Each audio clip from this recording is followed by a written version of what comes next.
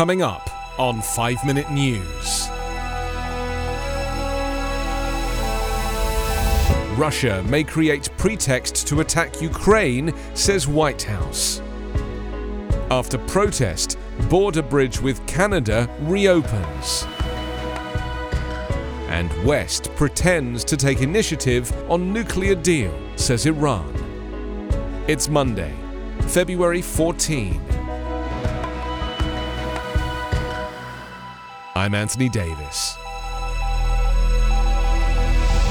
The United States on Sunday said Russia could invade Ukraine at any time and might create a surprise pretext for an attack as it reaffirmed a pledge to defend every inch of NATO territory.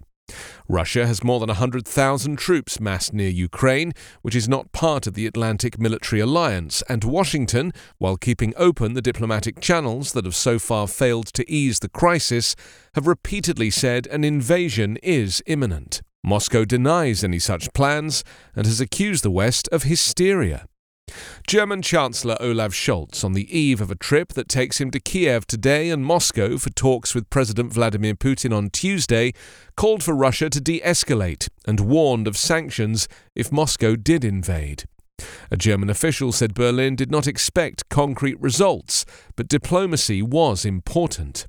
In Washington, President Joe Biden's national security advisor, Jake Sullivan, said an invasion could begin any day now. U.S. officials said they could not confirm reports that U.S. intelligence indicated Russia planned to invade on Wednesday. Sullivan said Washington would continue sharing what it learned with the world in order to deny Moscow the chance to stage a surprise false flag operation that could be a pretext for an attack. It would also defend every inch of NATO territory, and Russia, we think, understands that message, Sullivan added. Biden spoke to his Ukrainian counterpart Volodymyr Zelensky on Sunday, and they agreed on the importance of continuing to pursue diplomacy and deterrence in response to Russia's military buildup, the White House said after the call. North America's busiest trade link has reopened to traffic, ending a 6-day blockade, a top U.S. official said, after Canadian police cleared the protesters fighting to end COVID-19 restrictions. Canadian police made several arrests on Sunday and cleared protesters and vehicles that occupied the Ambassador Bridge in Windsor, Ontario, following a court order on Friday. The blockade has choked the supply chain for Detroit's car makers, forcing Ford, the second-largest U.S. automaker, General Motors, and Toyota to cut production. The bridge carries about $360 million a day in two-way cargoes, 25% of the value of all U.S.-Canada goods trade. A Windsor police official said that between 20 and 30 arrests were made.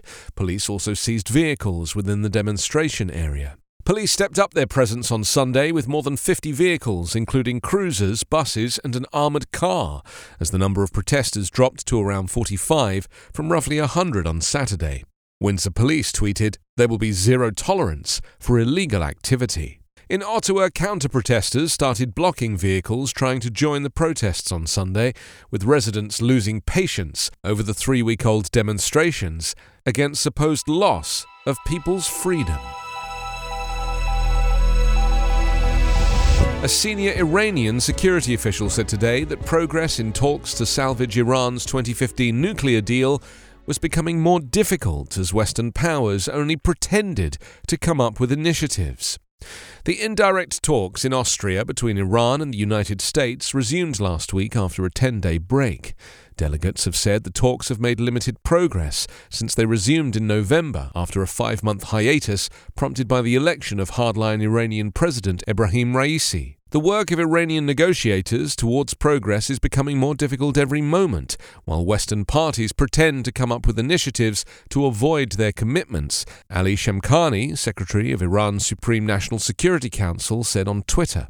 Mikhail Yulanov, Russia's envoy to the talks in Vienna, said on Twitter hours earlier, significant progress has been made in the course of negotiations. On Thursday, Russian Foreign Minister Sergei Lavrov said there was still a long way to go before the 2015 deal could be revived.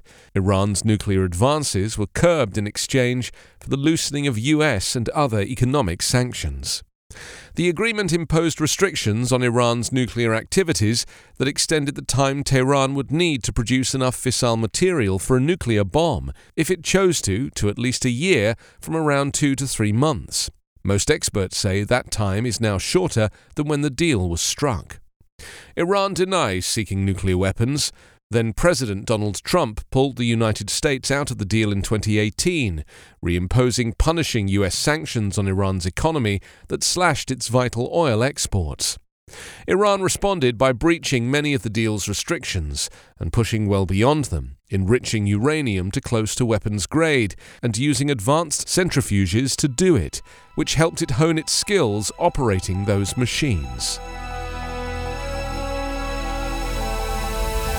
You can subscribe to 5 Minute News on YouTube with your preferred podcast app. Ask your smart speaker or enable 5 Minute News as your Amazon Alexa flash briefing skill. Subscribe, rate and review online at 5minute.news. 5 Minute News is an evergreen podcast covering politics, inequality, health and climate, delivering independent, unbiased and essential world news daily.